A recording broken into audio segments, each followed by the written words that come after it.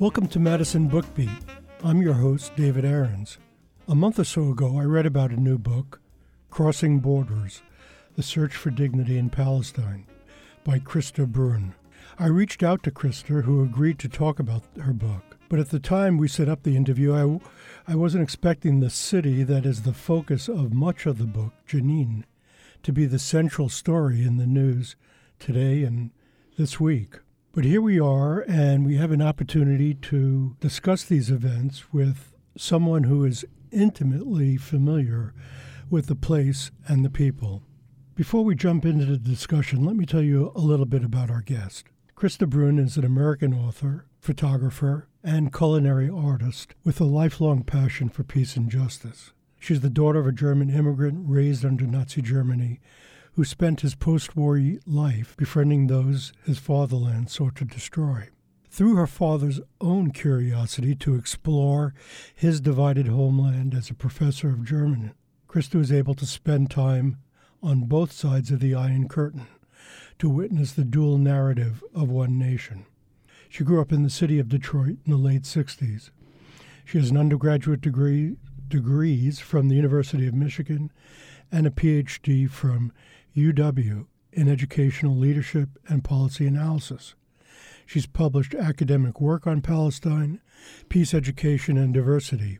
Now she splits her time between her home in Madison and her extended family in, and I'm going to kill the name, Jalama. Okay. Well, welcome to Madison Book Beat, Christa. First, let's talk about what's in the news. What is the city of Jenin and its significance in the life and the history, modern history of the Middle East? Well, Jenin is a Palestinian city, one of many Palestinian cities. It is in the West Bank, right, very close to the northern border of the West Bank. Of course, there are historically other Palestinian cities that now fall under the state of Israel. So in that regard, it's one of a few cities that remains under Palestinian control, if you want to even say that. It's not really true. Is that sort of the official story, that it's under Palestinian control? Well, it's, or PLO, or you know, PLA? if you look at the Oslo Accords from the 90s, Jenin is considered Area A, which falls under the authority of the Palestinian Authority, which was created through that process. It also houses the Jenin refugee camp, one of many refugee camps. Of course, many people don't know there are refugee camps in the West Bank, people who historically lived in places that are now Israel. Many of the refugees in the Jenin refugee camp are actually from Haifa, which is less than an hour from the camp. So these are people who were displaced from their homes in 1948 and have been displaced again and again through repeated incursions and bombings, like back in 2002 when the camp was nearly leveled. So Jenin is a significant also symbol of resistance during the Second Intifada. A lot of the suicide bombers actually came out of the camp. So there's that connection, but was a city of resistance against the British as well. So, yes, I mean, there's how far back do you want to go? But yes, Palestine was under the British mandate, and Jenin was also a center of resistance under the British mandate, and Palestinians at that time were, of course, striving for independence from British rule. They have, Palestinians have, of course, experienced visitors throughout history. I'll call them that. And the Ottomans before the British, and of course, they look at the Israelis as another occupying power. Of course, the Israeli situation is different because Jews have a historical connection to the ancient land of Israel. And that's what makes the situation somewhat more complicated, but in my mind also hopeful, because you have two peoples who have a strong connection to the same land.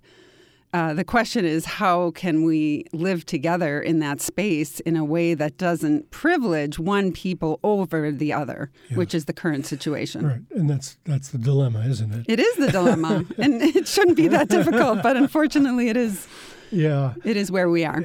What's the role of Jenin in your story?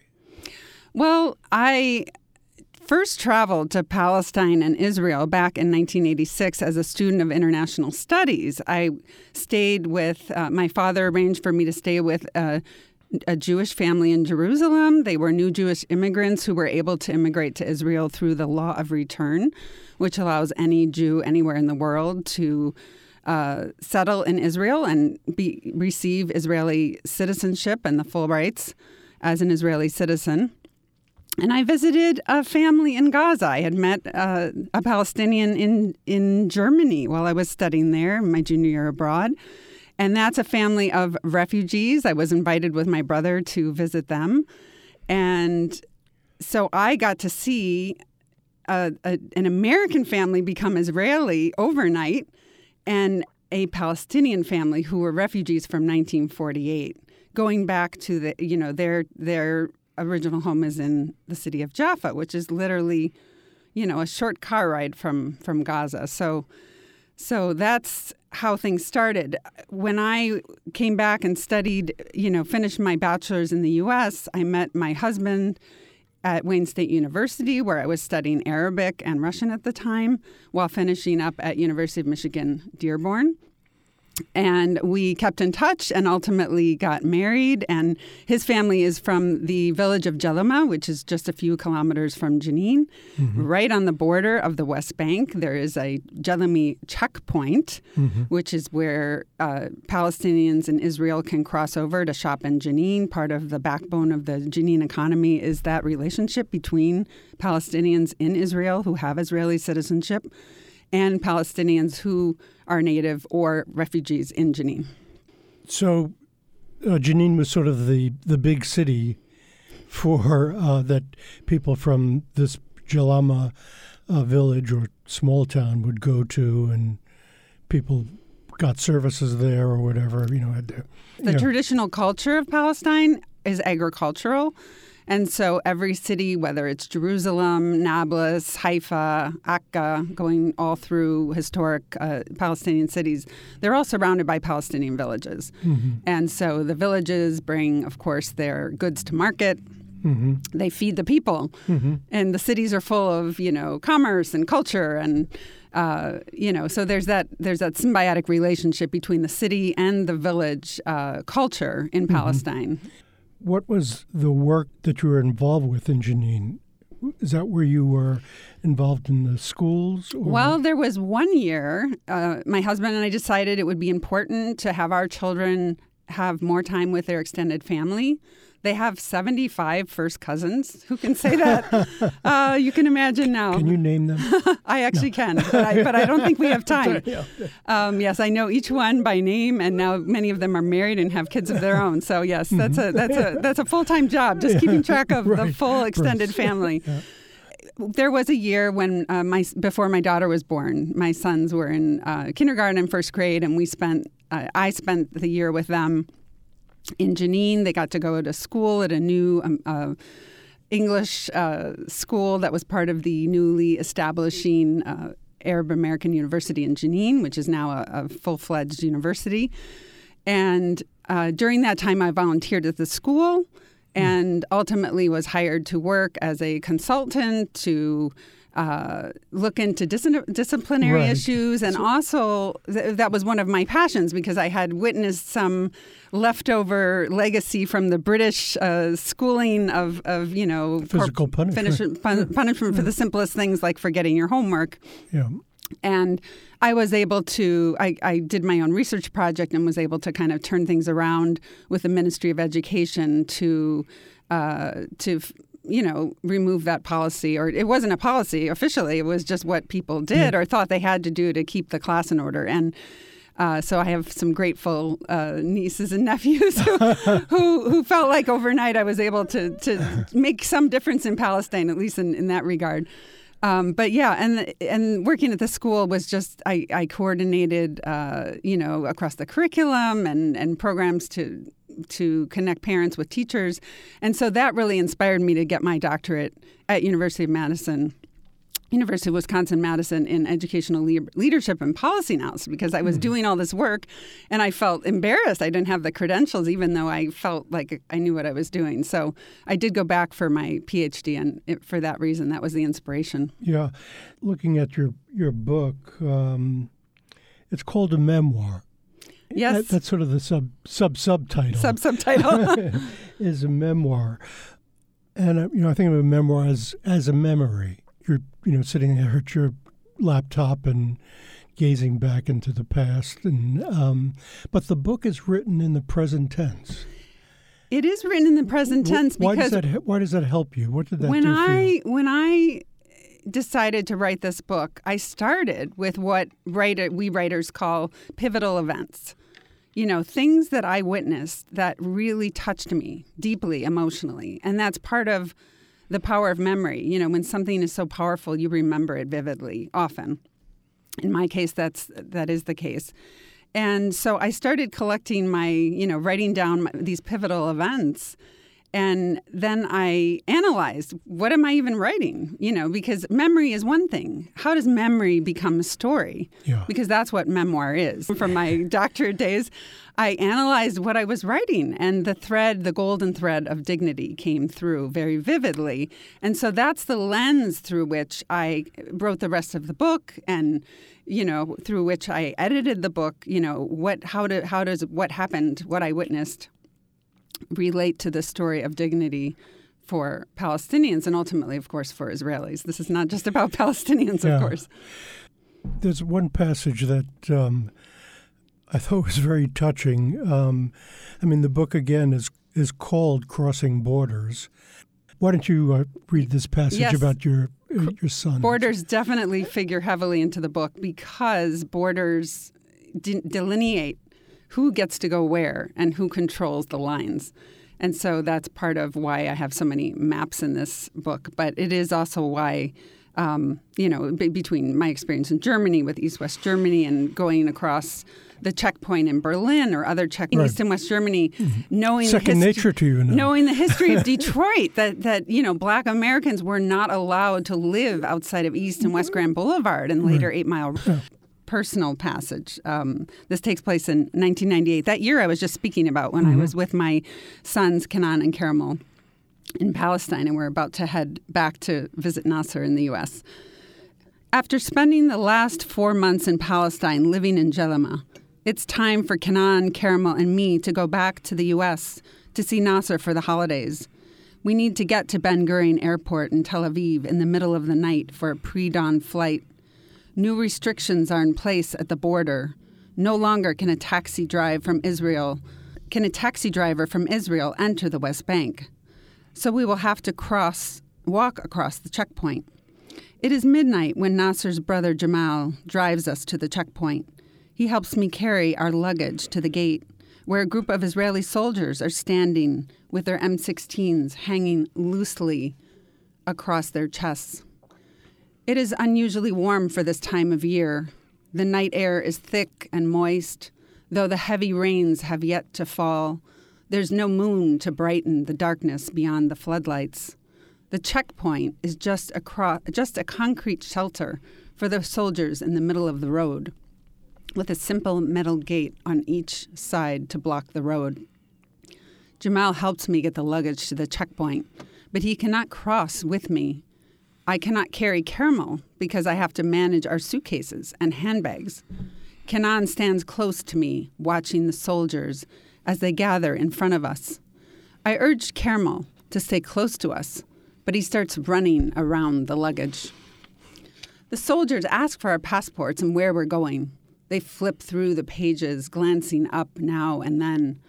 Suddenly, Caramel darts forward and throws his arms around one of the soldiers' legs, his face buried in the soldier's heavy olive green army pants. I call out to him to come back as my eyes meet the soldiers. We know we are on two sides of a bitter conflict, but Caramel doesn't know he is hugging the enemy. His ignorance diminishes the tension between us. I smile as an apology that my son has crossed the invisible line that divides us. This soldier is our gatekeeper to travel home. I reach for Carmel's arms to release his embrace, but he hugs him tighter. The soldier's eyes soften, as if Carmel has pulled him out of his role as a soldier for a moment. We both reclaim our identities as occupier and occupied, when one of the other soldiers hands me back our passports and grants us passage across the green line. Carmel finally releases his embrace. If only there were no borders between us. I'll stop there. That's really great.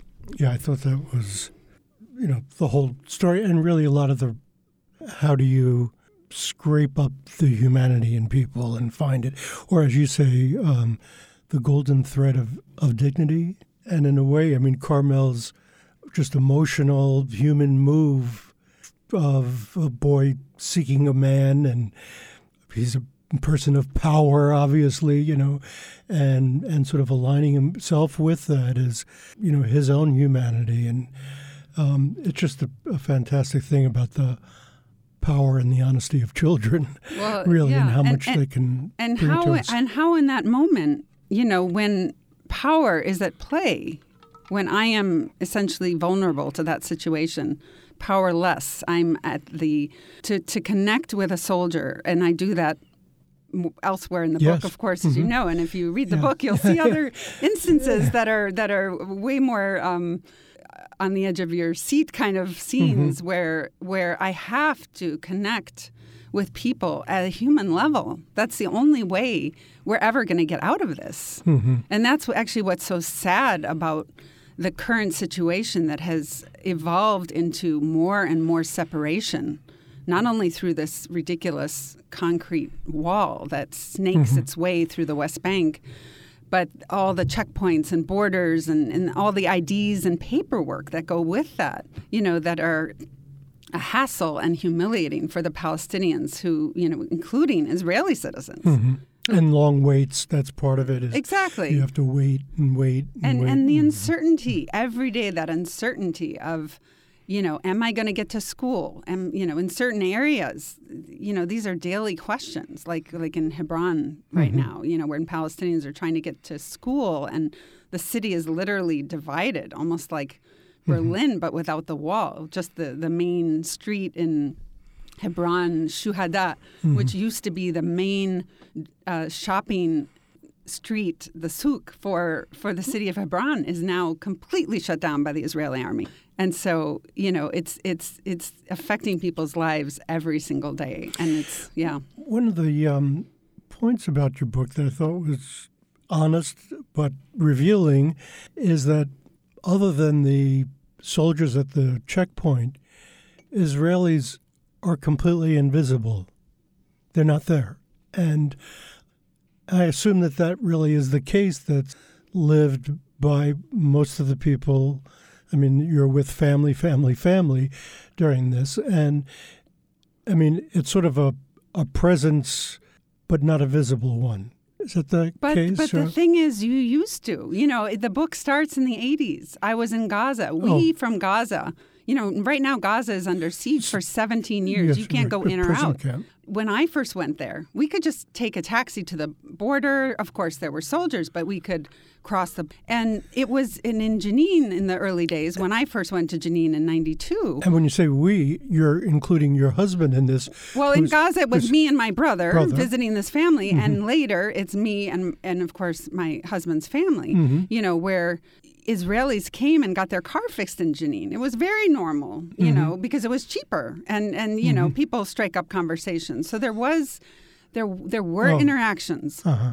Those have fallen by the wayside through the increased separation. Oslo itself, by calling the West Bank area A, B, and C, carved it up into a piece of Swiss cheese. All of that has decrease the interactions, what I would say the normal day-to-day interactions. Of course, in Israel, you have Palestinian citizens of Israel. 20% of the population of Israel are Palestinians. And so there are interactions between Palestinians and Israelis. But even in Israel, Palestinians live in what I call the shadow of the state of Israel. It's a self-defined Jewish state. If you are not Jewish, how do you think you feel in that state? And that's one of the flaws, unfortunately, of Zionism, was defining place as a Jewish state that has a native population of Palestinians. That is a recipe for disaster, and that's why we are where we are, set up as a binational state with two peoples and one land.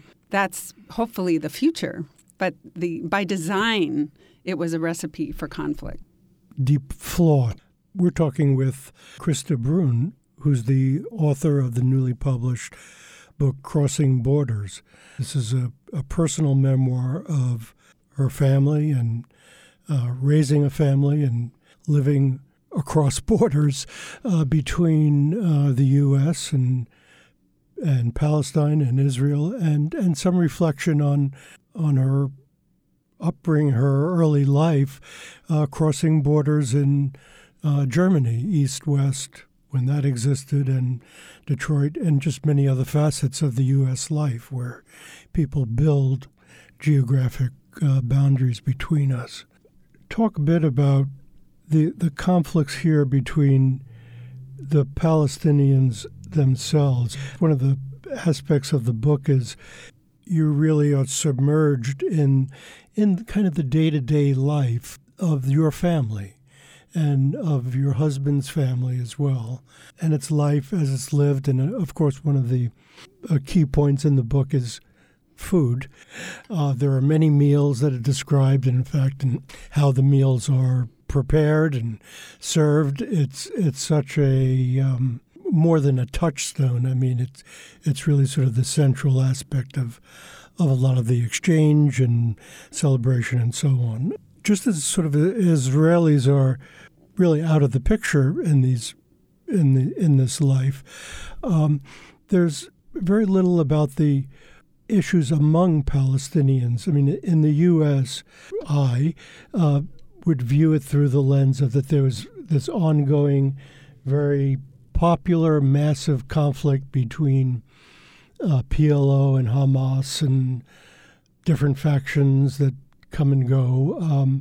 That really doesn't come up. I mean, the discussions that people have really relate to sort of the fundamental issue, is that we're occupied, we're engaged in kind of a low-level war that's ongoing of resistance, but not involved in discussions of strategy. For Palestinians, living is resistance. That's the resistance that doesn't make it in the headlines. Most Palestinians are resisting Israeli occupation, the reconfiguration of Palestine into the state of Israel. They're resisting that Zionist agenda, continuing to live their lives as Palestinians in Palestine, for those who are there on the ground. And that's something that during all the attacks in Jenin and the situation of the camp of 15,000, 10, whatever, thousands of people who have been there for decades, is the fact that they don't move into the old city or move to some other city, and is being in the camp, is that the resistance? If you're a Palestinian refugee, whether you're in a camp, whether you're in downtown New York City or Berlin, whether you live, refugee is a status defined by the UN for those who registered at the time that they were displaced or dispossessed from their land and their homes. That doesn't address the Palestinians in Israel who were internally displaced, whose villages were destroyed, and I write about that in my book as well. Yes. I think the issue with the camp is you are someone who has lost access to your home, your literal physical home, that if it were in a city, probably is still there. If it's in a village, villages were destroyed in Israel. 80% of the Palestinian population that lived in what became the state of Israel became refugees. And so their villages, many of them were villagers, and their villages were destroyed. Some say over 400, 500 villages were destroyed. The land is still there. There's a very strong identity to place. And so it doesn't matter, if you're a refugee and you're from the village of Haifa, that's where you're from. It doesn't matter how many generations go back. And so to get out of the camp is not the goal.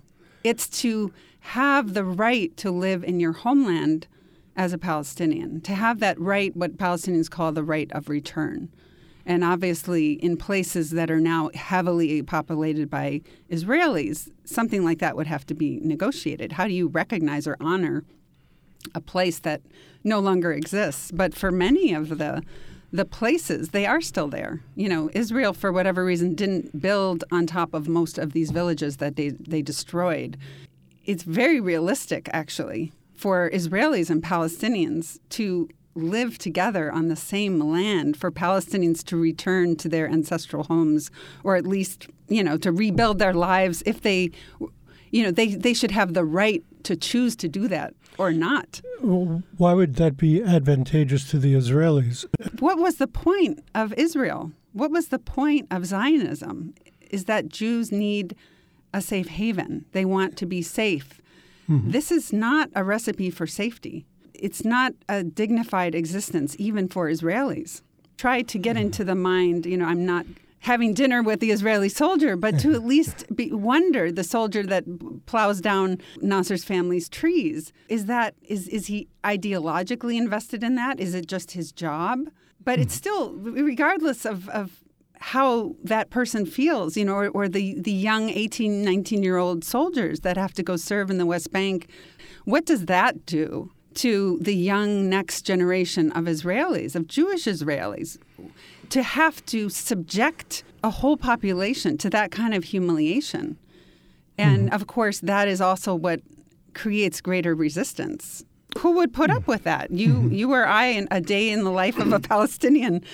It's a downward spiral. And I mean, and part of the problem is this incredible power differential. Israel has not only, it's a very established modern state.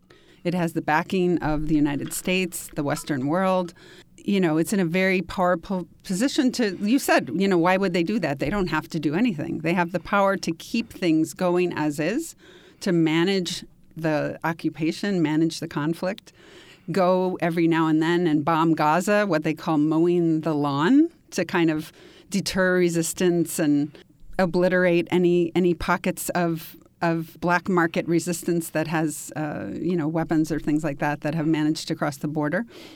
At the end of the day, this doesn't serve Israel. It doesn't serve Jews. It doesn't serve, you know, our concepts of freedom and democracy that even Israel aspires to.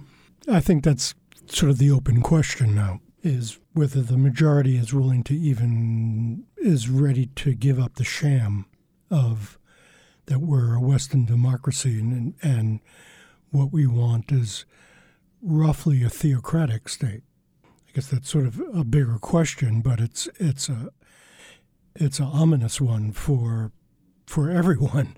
It's an ominous one for most of the educated Israelis as well as its allies. It may wind up being more like Saudi Arabia.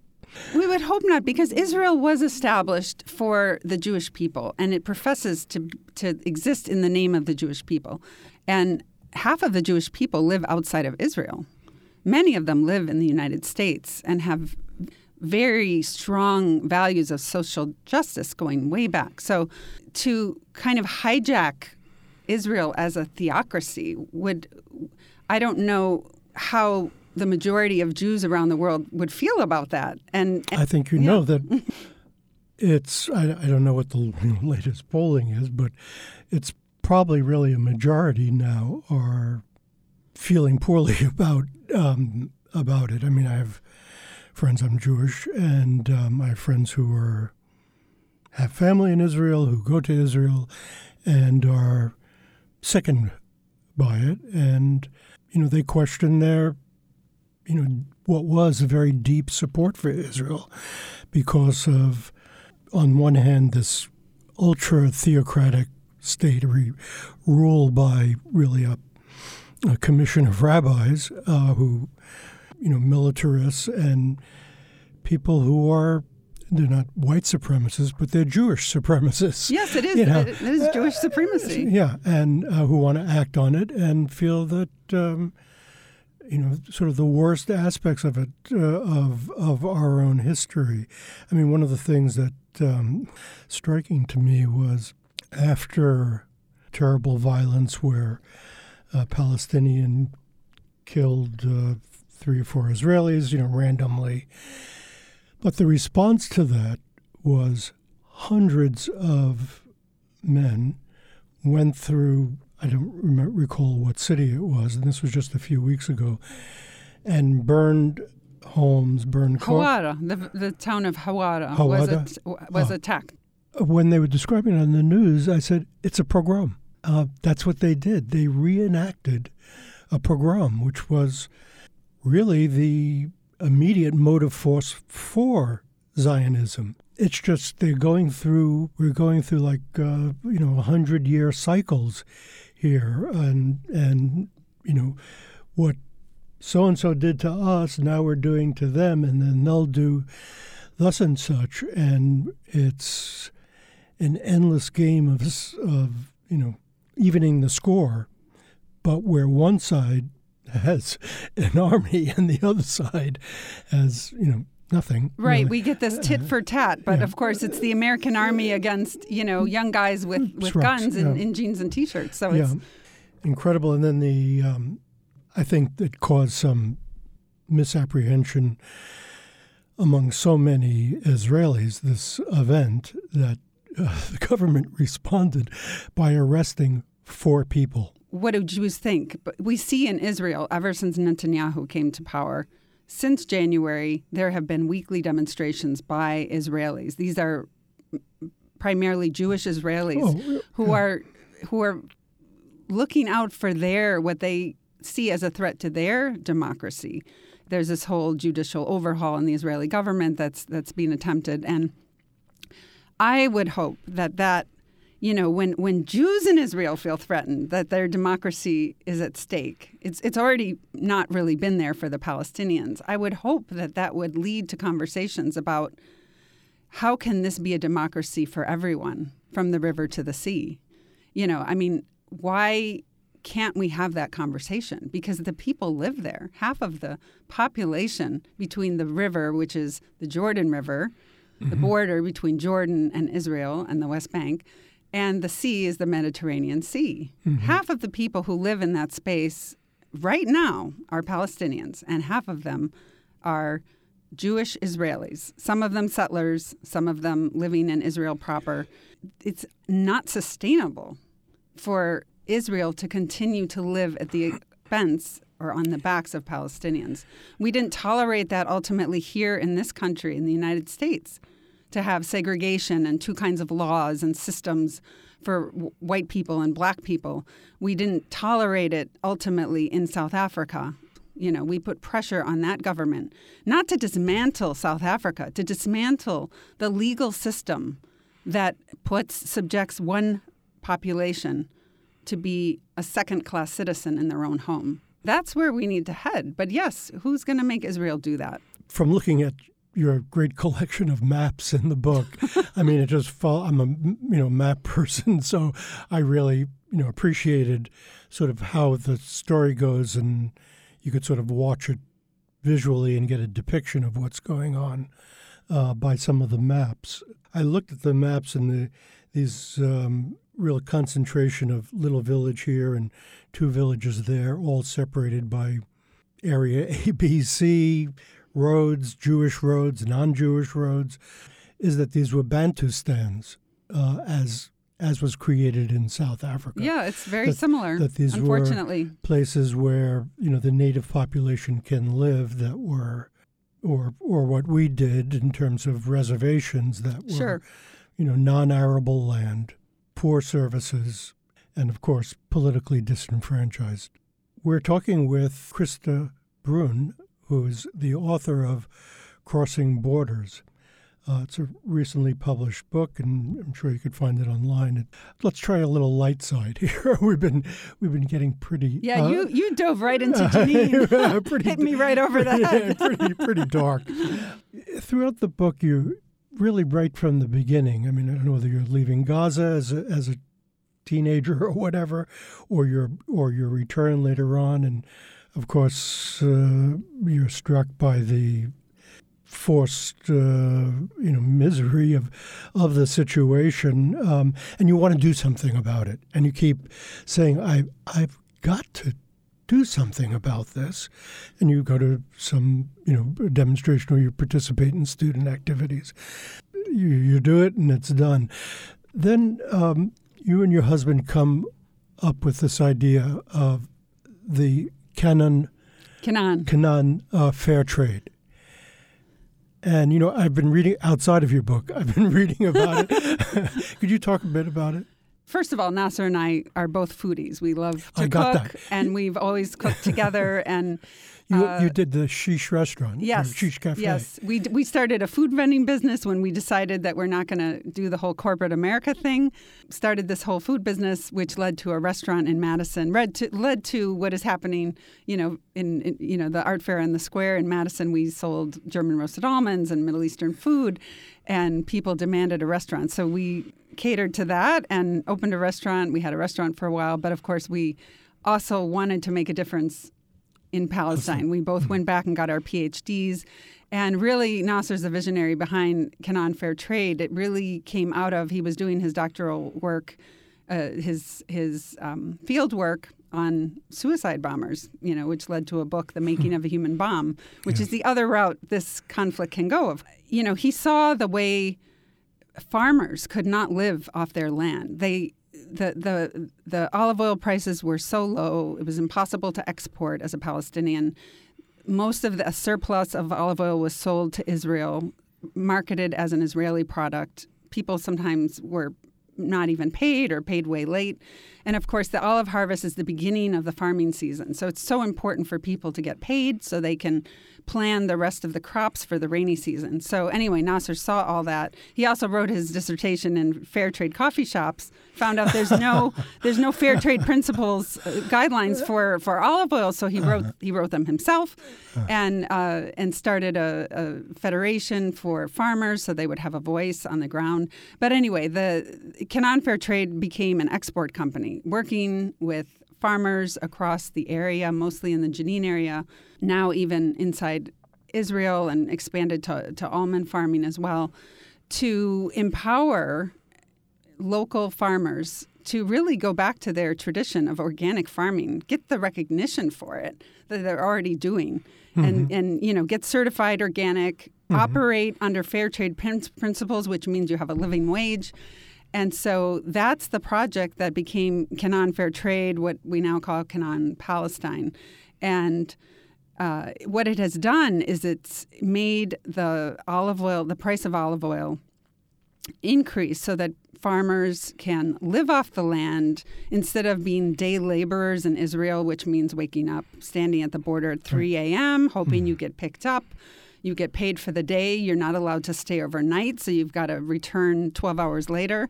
What does that do to a family? So being able to live as a farmer, as these, I told you, it's the backbone of Palestinian society is agriculture.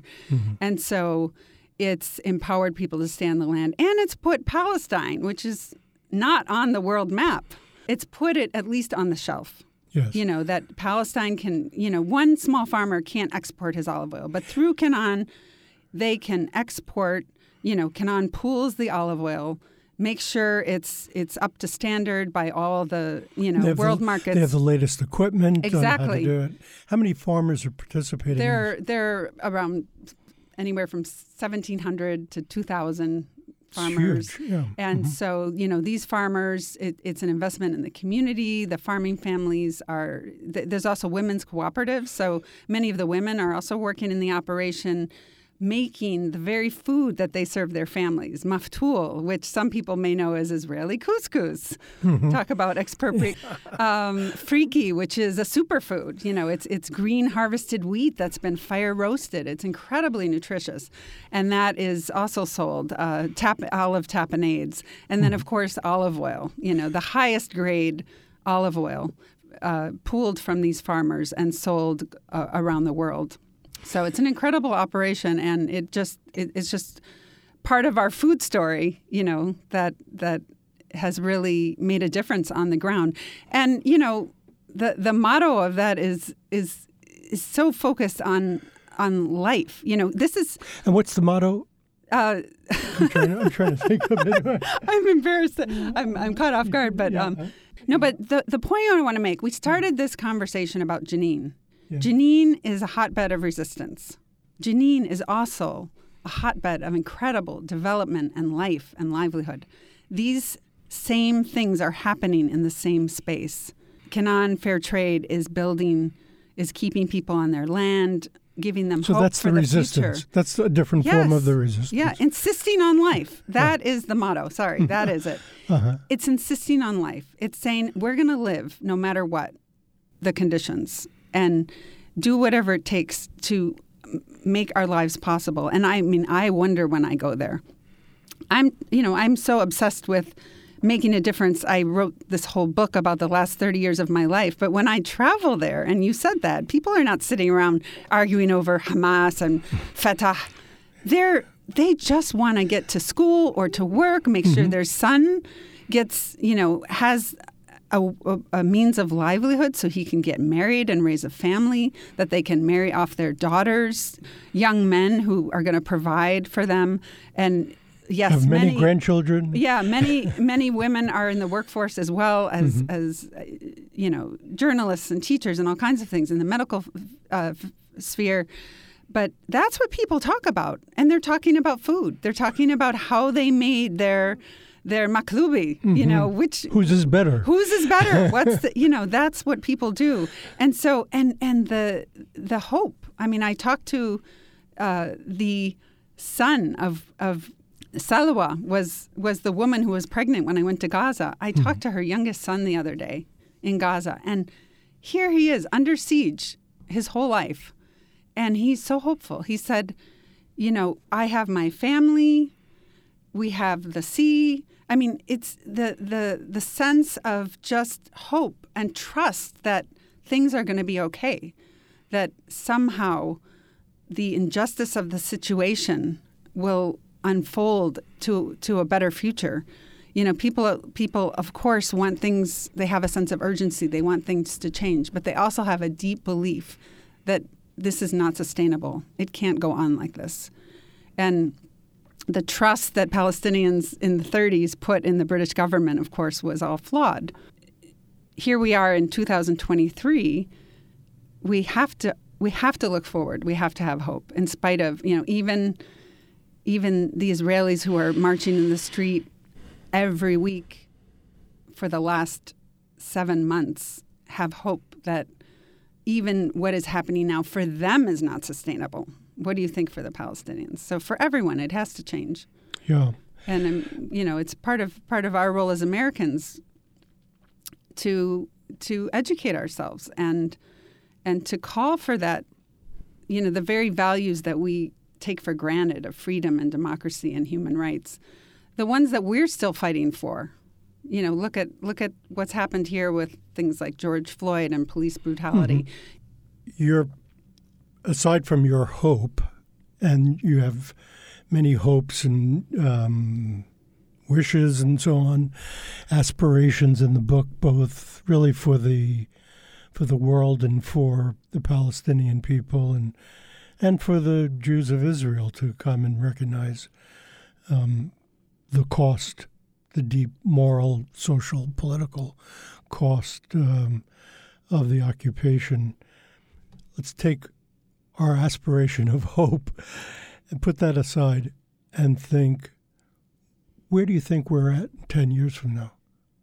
Well, let me tell you this. When I was an undergrad, I took a class at University of Michigan on the Israeli-Palestinian conflict, and it was our final paper was to predict in 50 years. So that would have been in the 80s. Yeah. In 50 years, where would we be? So you still have the paper? I believe I do. I bet my professor does. I'm still in touch with him.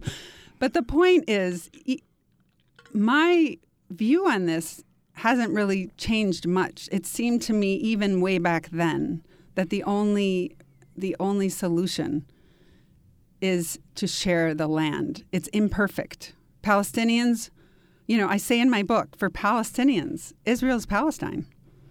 For Israelis, for Jewish Israelis, Palestine is Israel. Nobody really wants to cut the land up. Official Israeli maps don't even show the green line. They're not allowed to include the line, the wall. None of this is on the Israeli maps in the schools. So they don't want it.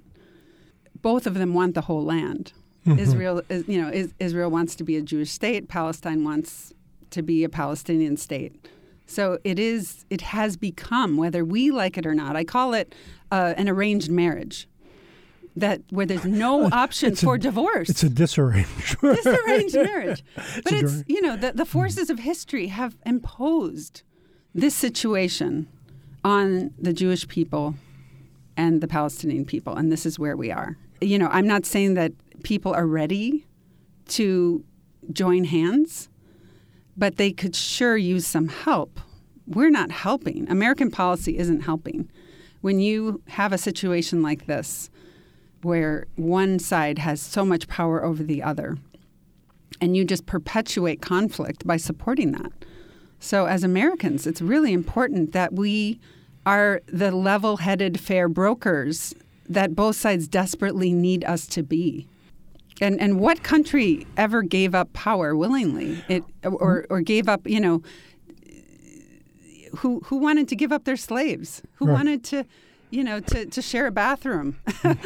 At the end, one of the things that you write is, there are two parts. One is, today the question of Palestine is simple. Could you read a bit about that? I think that encapsulates a lot of what we've been talking about. Sure. And just for those of you who don't know, the question of Palestine is like an official thing. You can go on the UN website and read about the question of Palestine. Yeah. And that's the question, the burning question that needs to be answered. Mm-hmm. So today, the question of Palestine is simple. Do the Jews of the world have the courage to come out of the shadow of persecution they inherited from their ancestors, particularly the Holocaust, that has both blinded and justified their takeover of Palestine and brought suffering on the Palestinian people? Do Jewish Israelis have the courage to redefine their presence in Palestine from this legacy of victimhood that drove them to become conquerors, to co-pilots? Or do they wish to remain in a vicious cycle of trying to erase a Palestine that, like sabr, which is the cactus fruit that is all over Palestine, only grows back more resilient than ever? Samud, steadfastness. Later you write about the role of Christian Zionists.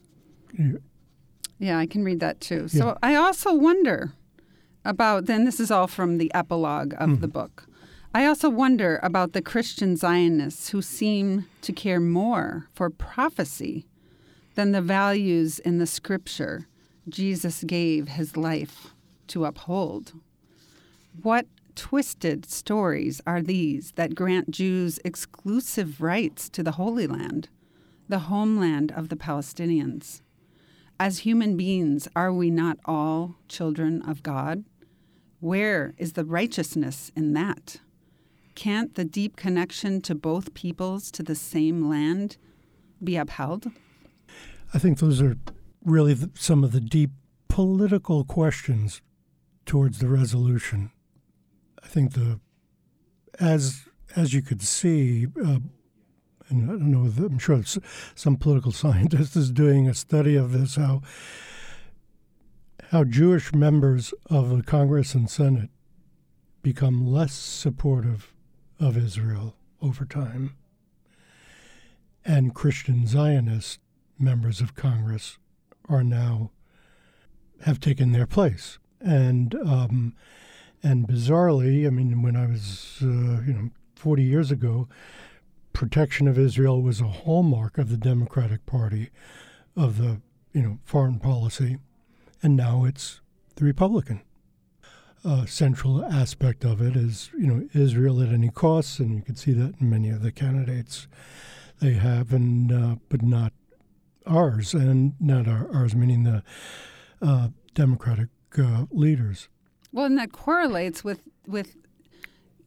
previously Israel relied primarily on American Jews to support the state of Israel, to support the construction of settlements. Right. Financially, that that the majority of the money going toward settlement construction is actually coming from Christian Zionists today, not from American Jews. Oh. That just correlates to exactly what you're saying. Yeah, yeah. It's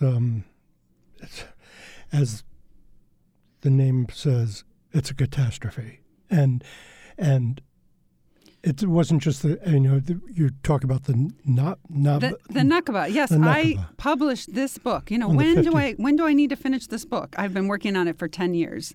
There have been lots of times I thought I'm done, but I finally realized this has to come out this year. This is the 75th anniversary of the founding of the State of Israel on May 14th, 1948. And it also marks what Palestinians call the Nakba, which is Arabic for catastrophe. And for Palestinians, it's not a day in history. The Palestinians today talk of the ongoing Nakba. Land continues to be confiscated for settlements or security reasons. People continue to be disenfranchised from their homes.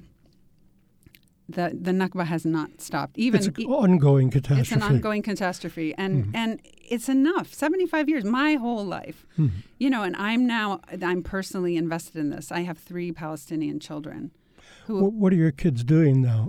Well, my sons work with their father. One from the U.S., one is mostly in Palestine, working with Canaan Palestine, helping that operation grow and fulfill its mission. And my daughter's in college, Sham, and she has gotten her feet wet with doing some social media with the company. We'll see. Of course, their father would love for them all to be working with the company, and we'll see how the future unfolds. But a PhD is family business.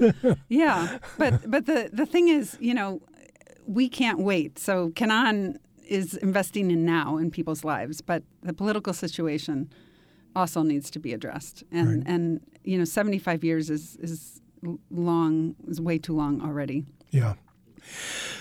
Well, thank you very much, Christa, for participating in this really informative talk and writing a book that I felt is a different view of the life of Palestinians and by sharing your life and your experience that sometimes we sort of get into the belief, as I often did, that this is a life of trudge and misery, but the joy and the spark of life is evident throughout the book. And you asked me about the present tense. That's I'm reliving my life as I write this book. I've written it now. You as a reader get to see my whole story through my eyes. And I think that's part of why the present tense just made sense, because you're living it in the now as you read each page and each word. Right. Very good. So if you can't go there, you can certainly travel there through me. You're right. Again, this is David Ahrens for Madison Bookbeat, and we've been talking to Christa Bruhn, author of Crossing Borders. See you next week.